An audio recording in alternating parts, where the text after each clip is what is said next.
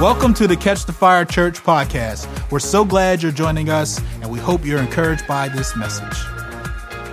Hey, I've been waiting all week. Thank you. Morning. Why is that such a beautiful sound in church? Good morning, and then we all say good morning. I don't know, just that little repetition is nice. Is that just me?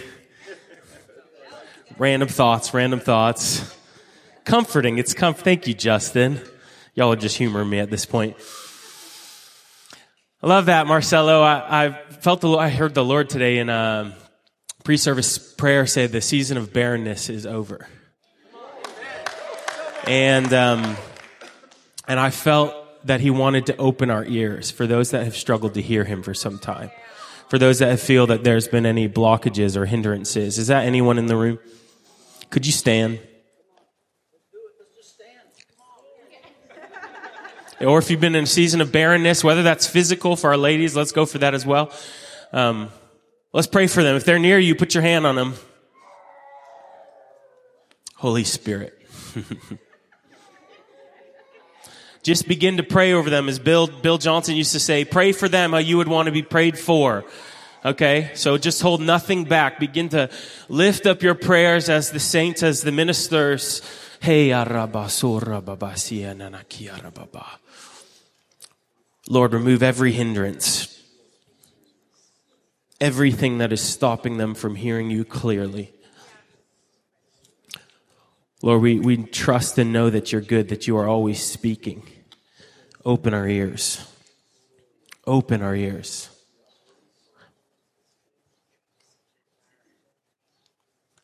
We command any spirit of doubt, of self-doubt to leave them in Jesus' name. Any lies from the enemy, from the evil one saying, that's not really him, he's not really speaking, he doesn't care about you. We silence those lies. Lord, would you bring clarity to their ears?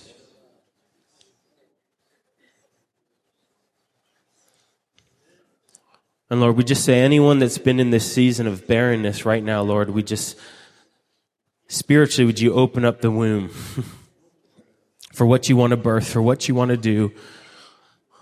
We thank you for your mercies, for your grace, for your glory that is new every day. Would you empower us to walk in the newness that you have for us, all the newness that you have for us. In Jesus' name, the church said, Amen. Do it, Lord. Let it be done. Whew. Some of y'all might have saw it when you walked in, but our youth are doing a bake sale, fundraising for camp today. So make sure you grab delicious baked good on your way out. Pat here has the most delicious pound cake. I wasn't even a fan of pound cake until I had Pat's pound cake. Like, I'm serious. It is the greatest thing you might ever have. And mark your calendars. Next week, we are taking up a special offering for our student camps. So I want to invite you to pray into preparing a gift, preparing a seed for that, for our students. Jess and I, as we led the youth ministry and youth camps for 10 years, our heart was always, if those who want to go to camp get to go to camp, that there's nothing holding them back, nothing stopping them, because we so believe in the spiritual impartation that happens at camp. And we've seen it time and time again, students that would come to us and say, if it wasn't for camp, I would have left the Lord a long time ago. And so we truly believe it's such a powerful time of encounter. So please pray about that next week. Amen? Amen. Well, I'm excited. We are finishing off our series on the Beatitudes. Y'all been enjoying it? We're finishing off this series, and Jess and I have been thoroughly enjoying this. And Duncan preached a brilliant message last week on Blessed are the Merciful. If you didn't catch that, if you weren't here for that, it's worth tuning in online for. And the last time I got to preach in this series, we got to talk about mourning. And today we get to talk about persecution, everybody. Woo! So tell your neighbor, buckle up. Tell your neighbor if it's in the Bible, it's worth talking about. Tell your neighbor if Jesus said it, maybe we should pay attention to it. Y'all are telling your neighbors, I'm watching you. You just got a D-. Come on, tell your neighbor. If Jesus said it, we should talk about it. All right? Blessed are the persecuted. Buckle up. Turn your Bibles with me to Matthew 5, verse 10. We're going to read 10 through 12 here. I like that, the sound of turning pages. It's also on the screens if you need it. Verse 10, blessed are those who are persecuted for righteousness' sake, for theirs is the kingdom of heaven. Blessed are you when they revile you and persecute you and say all kinds of evil against you falsely for my sake. Rejoice and be exceedingly glad, for great is your reward in heaven. For so they persecuted the prophets who were before you. You know, as we've discussed these Beatitudes, they're countercultural, right? They're not really of this world. We don't get a gold medal for participating in the Beatitudes. There's no plaque on the wall. I'm sorry, you're not going to get one in this church that says Best Peacekeeper, April 2023. Most pure in heart, March. Right? These things they're not valued character traits by the world. But I'll tell you what they are. They are ways to describe the people of God. They are ways to describe the character and the nature and the things we'll face and how we'll respond and react when we face trials, when we face hard things, when we have to endure things. They should describe us. They should describe the way that we're meant to be, to act, to live, the standard and nature that Jesus has called us to. And I want us to notice something here. It's not saying blessed are the persecuted, period, end of sentence. It seems that there's conditions to the blessing here. Verse 10, it says, blessed are those who are persecuted. Why?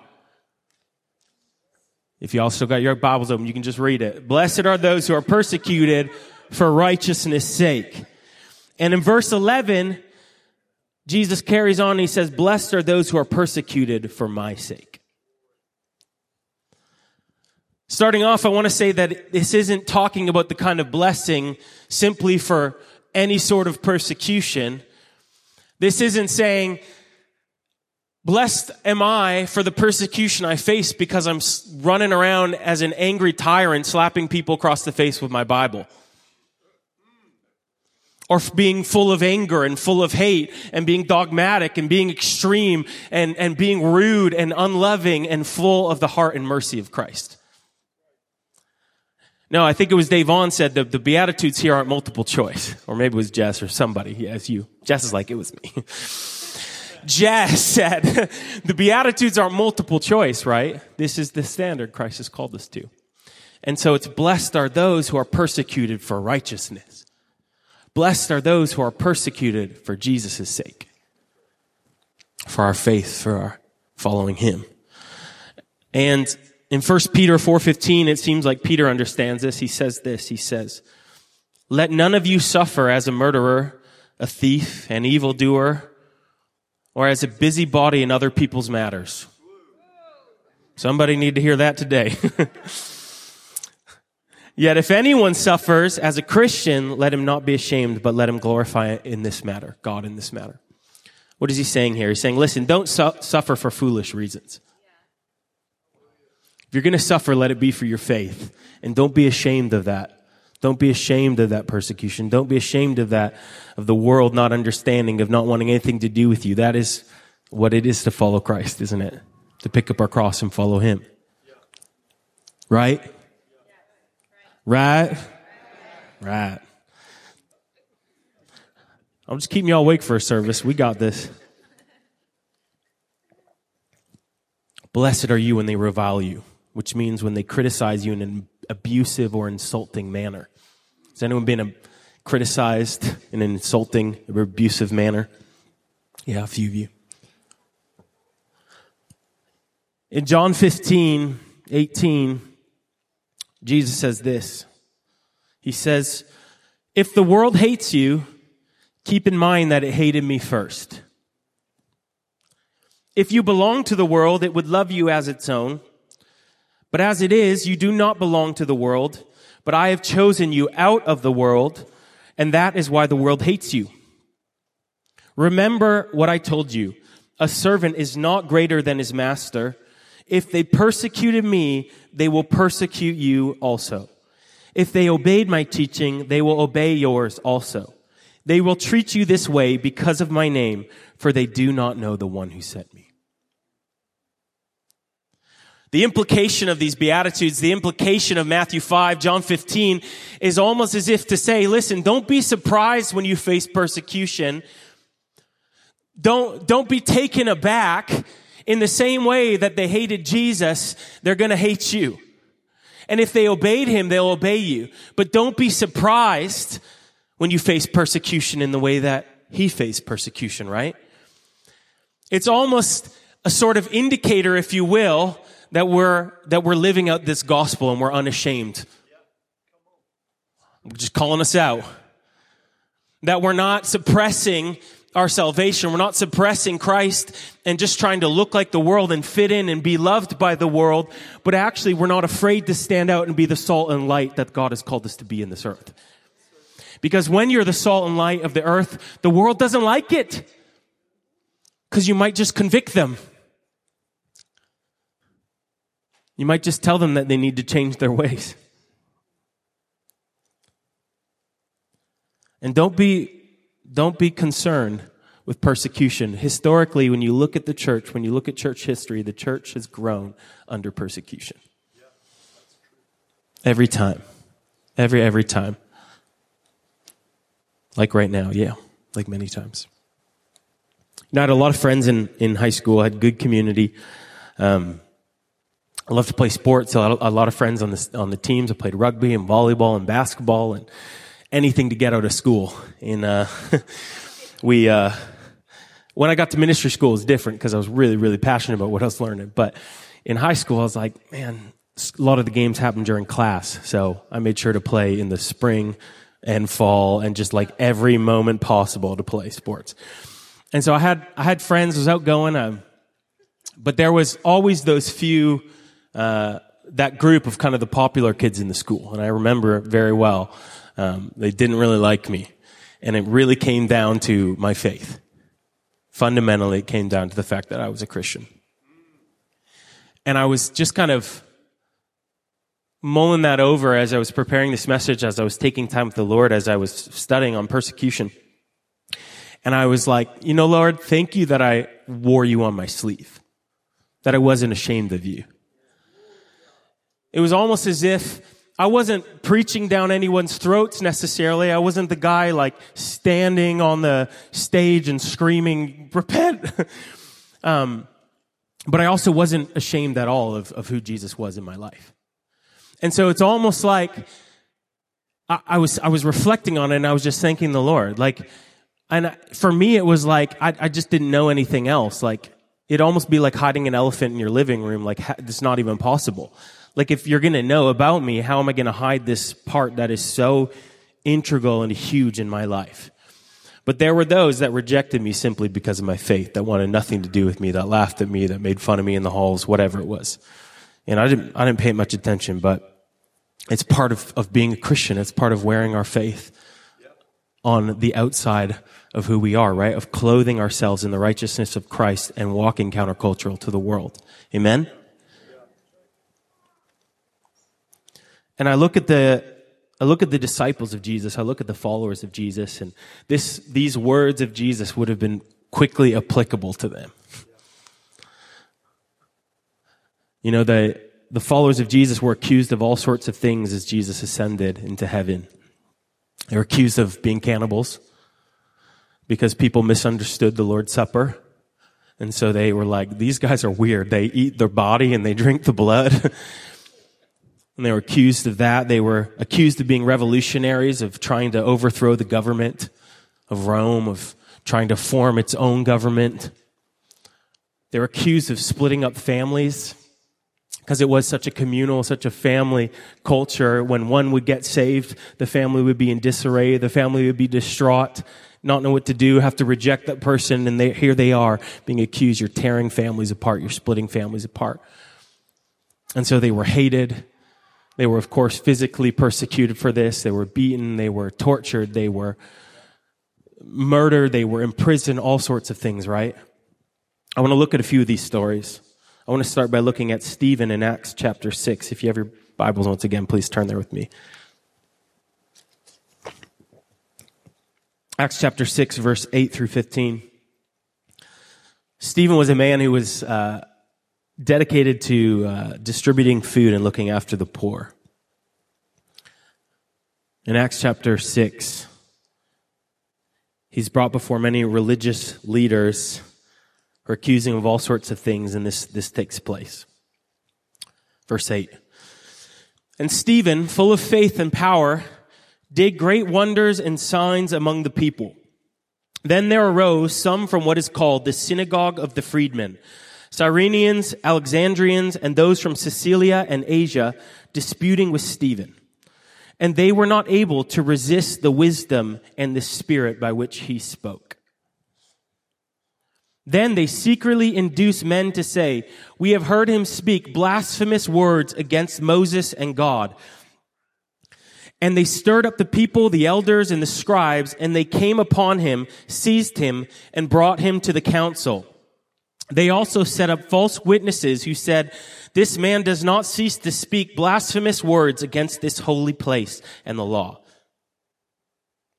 For we have heard him say that this Jesus of Nazareth will destroy this place and change the customs which Moses delivered to us." And all who sat in the council, looking steadfastly at him, saw his face as the face of an angel. Pretty cool moment. There's that blessing that Jesus is talking about. The blessing of being falsely accused. As these men are debating with him in a public setting, in a public forum, and it says that they could not refute, they couldn't win arguments against the wisdom that was inside of him and against the Spirit of God that was in him. This was the Lord saying, don't worry about the things to say. In the moment, I will give you the words to say. And here Stephen is, full of the Spirit and his wisdom. And so what do? They're fixated on the outcome that this man must pay, that this man is stirring up all sorts of dissent. And so, of course, bring up the false accusations, bring up people who can accuse him of all sorts of things that aren't true. There's that blessing.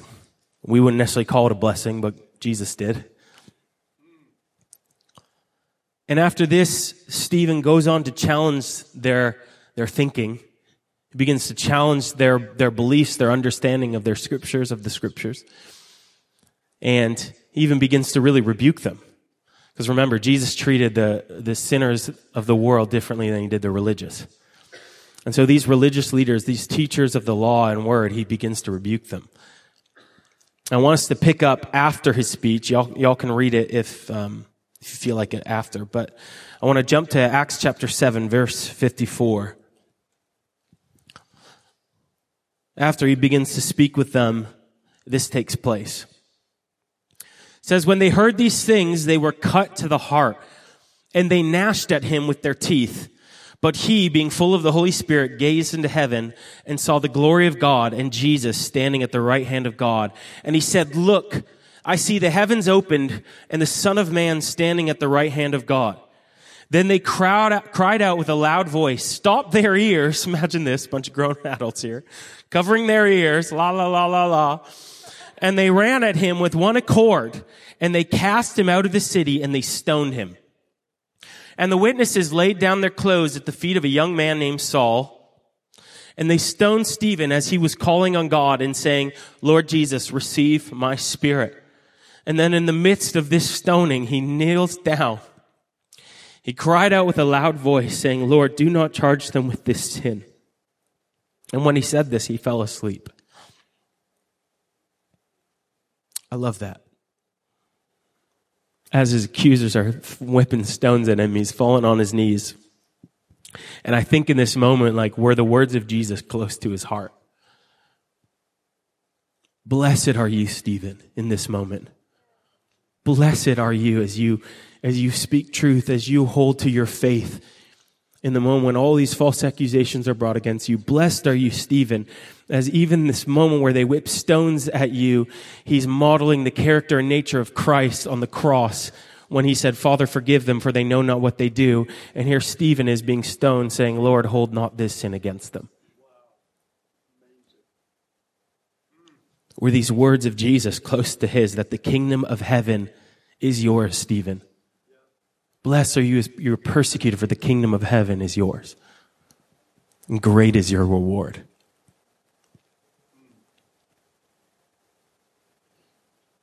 One more story. Turn with me to Acts chapter 16. I love this one.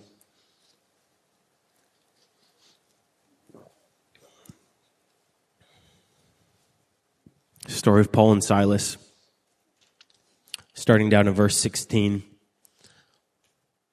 It says, once when we, referring to Paul and Silas, were going to the place of prayer, we were met by a female slave owner who had a spirit by which she predicted the future. She earned a great deal of money for her owners by fortune telling. She followed Paul and the rest of us shouting, these men are servants of the Most High God who are telling you the way to be saved. I just think that's good publicity. I don't know what they're, complaining about. It's a joke. Verse 18, she kept us up for many days, and finally Paul became so annoyed that he turned around and said to the spirit, in the name of Jesus Christ, I command you to come out of her. And at that moment, the spirit left her. When her owners realized that their hope of making money was gone, they seized Paul and Silas and dragged them into the marketplace to face the authorities. They brought them before the magistrates and said, these men are Jews and are throwing our city into an uproar by advocating customs unlawful for us Romans to accept or practice. The crowd joined in the attack against Paul and Silas, and the magistrates ordered them to be stripped and beaten with rods. After they had been severely flogged, severely beaten, they were thrown into prison, and the jailer was commanded to guard them carefully. When he received these orders, he put them in the inner cell and fastened their feet in the stocks. And about midnight, Paul and Silas were praying and singing hymns to God. And the other prisoners were listening to them. And suddenly there was such a violent earthquake that the foundations of the prison were shaken. And at once all the prison doors flew open and everyone's chains came loose. The jailer woke up, and when he saw the prison doors open, he drew his sword and was about to kill himself because he thought the prisoners had escaped. But Paul shouted, don't harm yourself. We are here. We are all here. The jailer called for lights, rushed in, and fell trembling before Paul and Silas. And he then brought them out and asked, sirs, what must I do to be saved? And they replied, believe in the Lord Jesus, and you will be saved, you and your household. And then they spoke the word of the Lord to him and all the others in the house. And at that hour of the night, the jailer took them and washed their wounds. Then immediately he and all his house were baptized. And the jailer brought them into his house, set a meal before them. And he was filled with joy because he had come to believe in God, he and his whole household.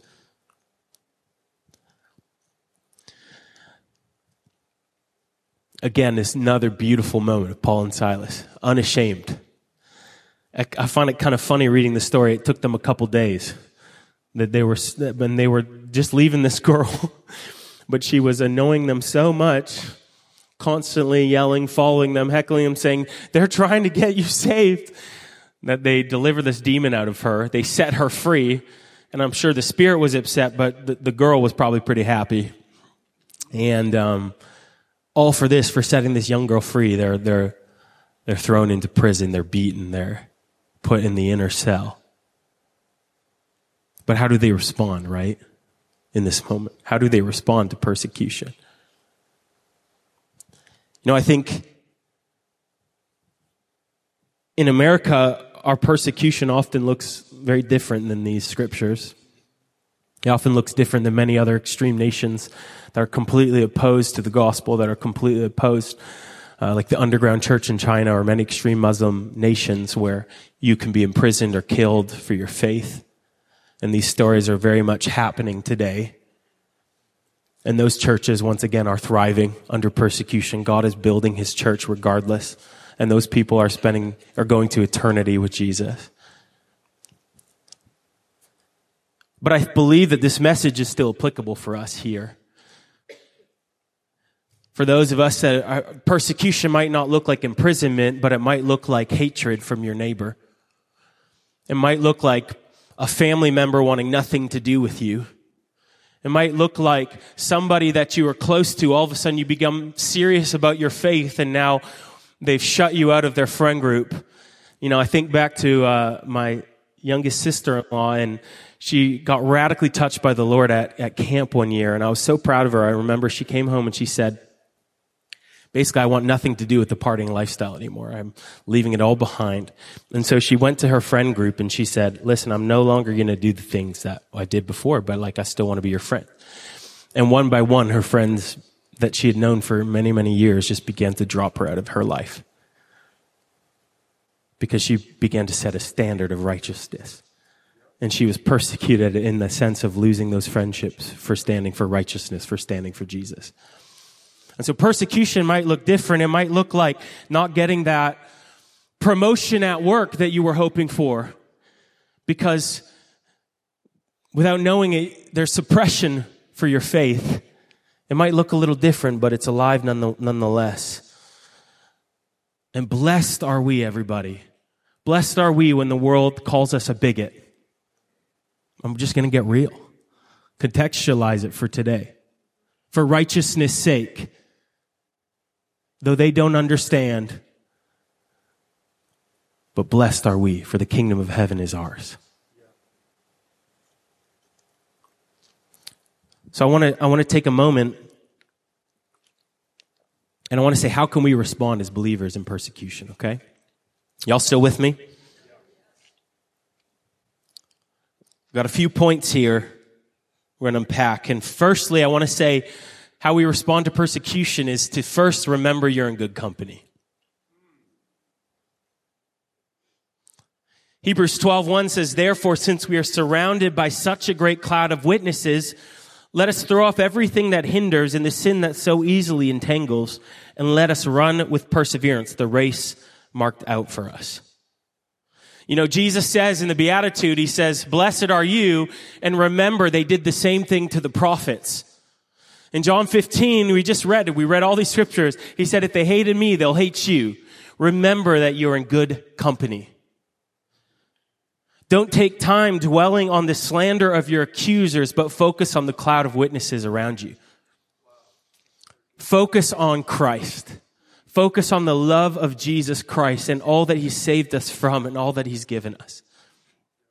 Focus on those that have gone before us. Focus on those that have been persecuted in greater ways, for those that have lost their lives for Jesus. Y'all ever read those Jesus Freaks books growing up? Anyone? Just me. I love those books. These books describing those that have been persecuted or martyred for their faith. Don't dwell on your slanderer. Don't fall into the temptation to be the same and respond the same. And within that good company, find and learn to value the company that we have in the body of Christ, one another. Learn to value the godly company that we have all around you in this church, in your connect group, and whatever it is, your friends that love Jesus that might go to another church, just in other believers, begin to value fully those friendships. That when we face persecutions, we can be there for one another. We can support one another. We can love one another. We can pray for one another. We can be there in so many ways for one another as the body of Christ. Allow that hardship to bind us together. I think of Paul and Silas in this moment where they're in this horrible place and how much it must have bonded them together even more in love. And they got to be in that prison together, support one another. John 15, right before the scripture we read, where Jesus says, if they hated me, they'll hate you. He says this, verse 12.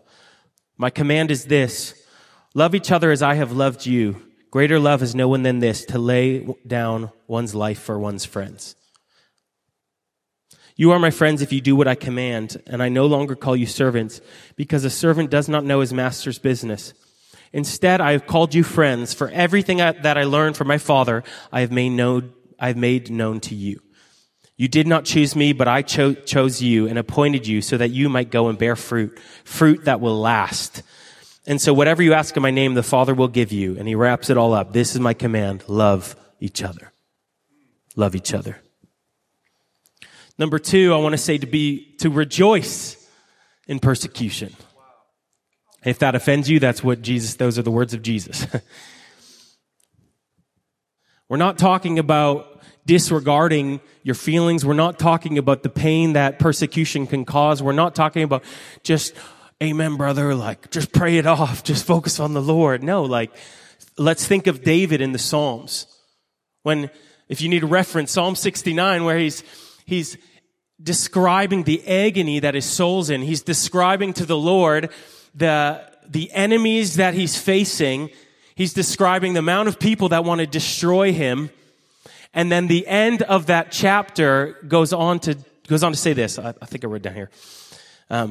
But as for me, afflicted and in pain, may your salvation, God, protect me. And then he says this, I will praise God's name in song and glorify him with thanksgiving.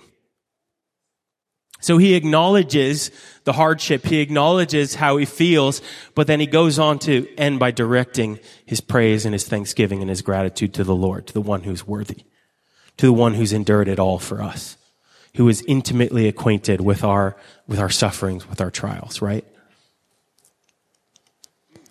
And I love that moment of Paul and Silas. Their bodies are bloodied. Their bodies are bruised. They're in the inmost cell. They're chained up. And here they are. And they're like, let's start a prayer meeting. Let's begin to sing songs to the Lord. What a beautiful, beautiful response. Now, it doesn't tell us what happened before. Did they get there right away? Did they start off that way? Or did it take a little while for the hearts to get there? I don't know. But the important part is they began to call on the name of the Lord and pray to him and worship him regardless of their situation. Number 3, do not return hate for hate. This is a good one for the church today. Matthew 5:43, you have heard that it was said, love your neighbor and hate your enemy. But I tell you, love your enemies and pray for those who persecute you. That you may be children of your Father in heaven. He causes his sun to rise on the evil and the good, and he sends rain on the righteous and the unrighteous. This is challenging. If you love those who love you, only those who love you, what reward will you get? Are not even the tax collectors doing that?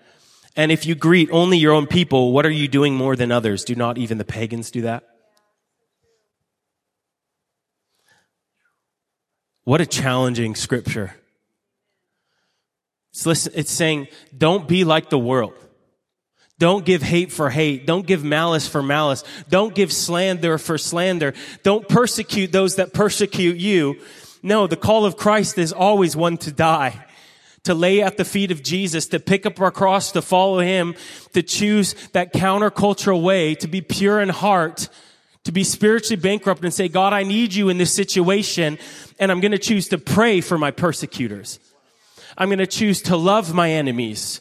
Those that are calling me a bigot, those that hate me for my faith, those that want nothing to do with me, those that think I hate them, that don't understand, Lord, I'm going to pray for them. I'm going to love them. If we only love those who love us, we are no different than the world.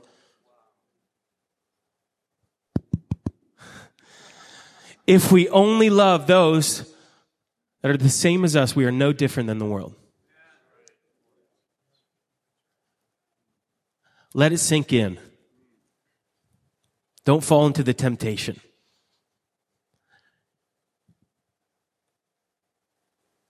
Get to be merciful, as Duncan was sharing last week. Number 4, keep your eye on the prize. Keep your eye on the King and his kingdom. You know, people can laugh at us, they can mock us, they can beat us, they can imprison us, they can kill us, but they cannot separate you from the love of Christ. And they cannot separate you from the salvation that he has given you. And it's blessed are those who are persecuted for righteousness' sake, for theirs is the kingdom of heaven. Set your mind, set your eyes, set your heart on the kingdom of heaven. Remind yourself in those moments of persecution, we were not made for this earth. This is but temporary. That we are all headed to the same trajectory. You cannot stop time. And one day we will all be laid in the ground. And we will be in eternity with Jesus, where there is no more tears, where there is no more persecution, where there is no more weeping. So set your eyes on Jesus. Set your eyes on his kingdom. Set your eyes on the things that he's done. In John 16, it says, in this world you will have trouble, but take heart, for I have overcome the world. Set your eyes on the overcomer. Set your eyes on the reality that he has overcome it all, that he has won it all, that the victory is his. It's that vision, it's that focus on Jesus that gives that pain a purpose. Right? It's like going to the gym. You have something you're envisioning something in your mind, whether that's just to be more agile, more healthy, a little slimmer, whatever it is. And it's that thing that you're envisioning that is giving the pain of sore muscles and waking up and making time for the gym. That gives it a purpose, right? And when we endure trials, when we endure hardship, when we set our eyes on Jesus, it gives those trials and hardships a purpose. That it's all unto him and his glory.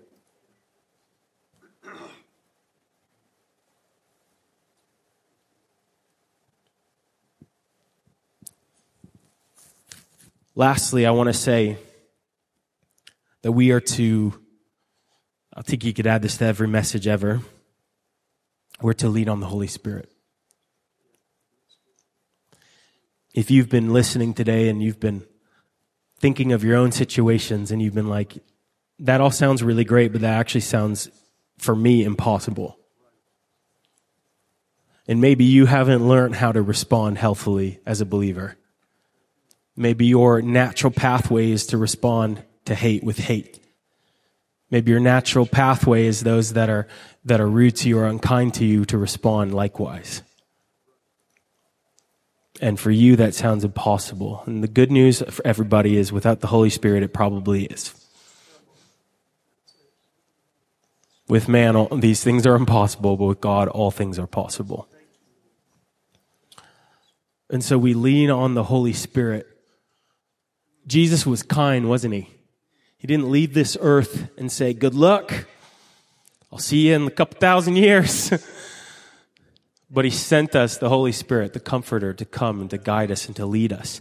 And in that moment where Stephen is facing all his accusers and the Spirit of God was in him as he was refuting their arguments, his Spirit was in him as well when the stones were being cast. He was about to lose his life. And he said, Lord, do not hold this sin against them. With the Holy Spirit, all things are possible. That we can live a different way. We can live out these Beatitudes. In fact, all these Beatitudes that we've talked about, it's a fitting way to close our Beatitudes sermon series. All these Beatitudes we've talked about, without the Holy Spirit, you're going to have a really hard time. Don't think that we're just giving you a list of things that you all of a sudden need to step back out of the realm of grace and into the realm of works, and you just need to figure it up and muscle your way through it. No, actually, you need to die like a seed in the ground and say, Holy Spirit, would your life, would your character, would your nature resurrect in me? I think it's Colossians 3. In the Message, I read it a long time ago when I was a teenager, and it's like, if you're serious about acting this new life in Christ, I'm paraphrasing, I'm probably butchering a little, but it's to the effect of, if you're serious about living this new nature of Christ, throw off the old clothes, throw off the old things that hinder you, and clothe yourself in the new nature of Christ. Don't go back and pick up the rags and be the same and respond the same and act the same and give hate for hate. but let's invite the Holy Spirit to continue to renew our mind, to continue to transform us into his likeness, that daily we are transformed into the likeness of Jesus. And as you behold him, time in his presence, as you behold his word, as you take time and worship him, you are being transformed whether you believe it or see it. I believe that the Holy Spirit, listen, he takes every moment. No moment is wasted in his presence. No moment is wasted in his word. No moment is wasted in prayer. He is always there, renewing us, making us whole. So in closing, blessed are the persecuted. Why? For the kingdom of heaven is theirs. It's ours. I invite you to stand with me.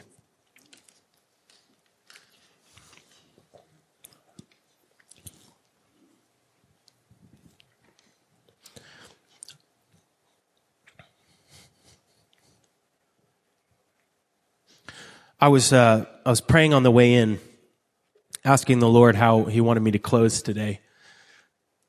And I felt like I wanted to kind of hone in on that point, number one, that remember the company we're in. And I'm asking you to do something a little different. I'm going to ask you to find a couple people close to you.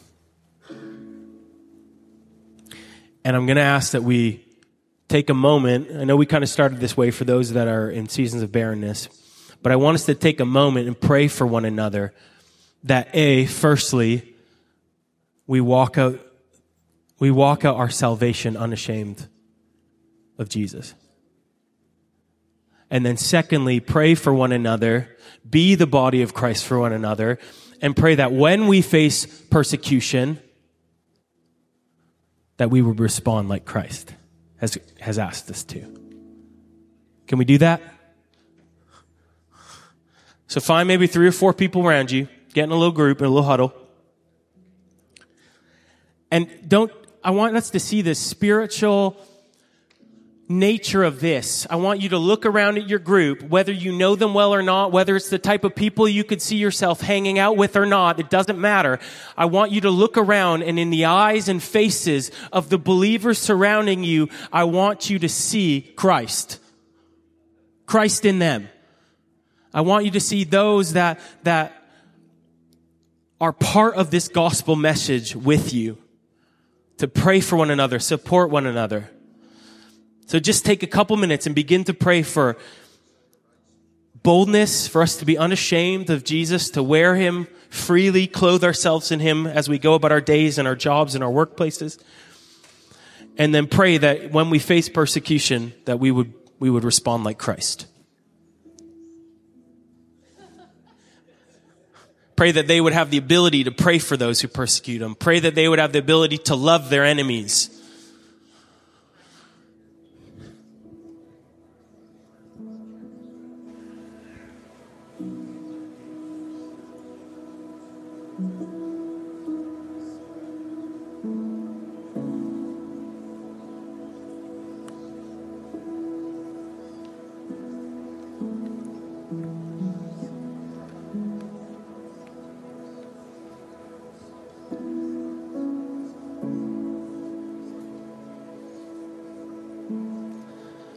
Couple more minutes. Don't grow weary. Everyone in the group, just take a turn praying.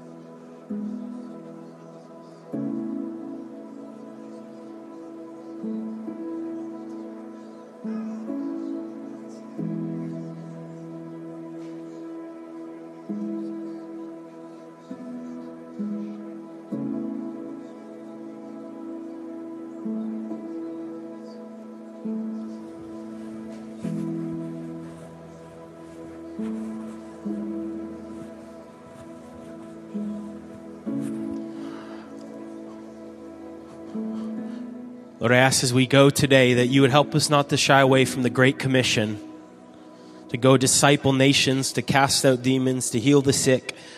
Lord, that we would truly live out and walk out your gospel. We would not just be hearers of the word, but we would be doers of the word.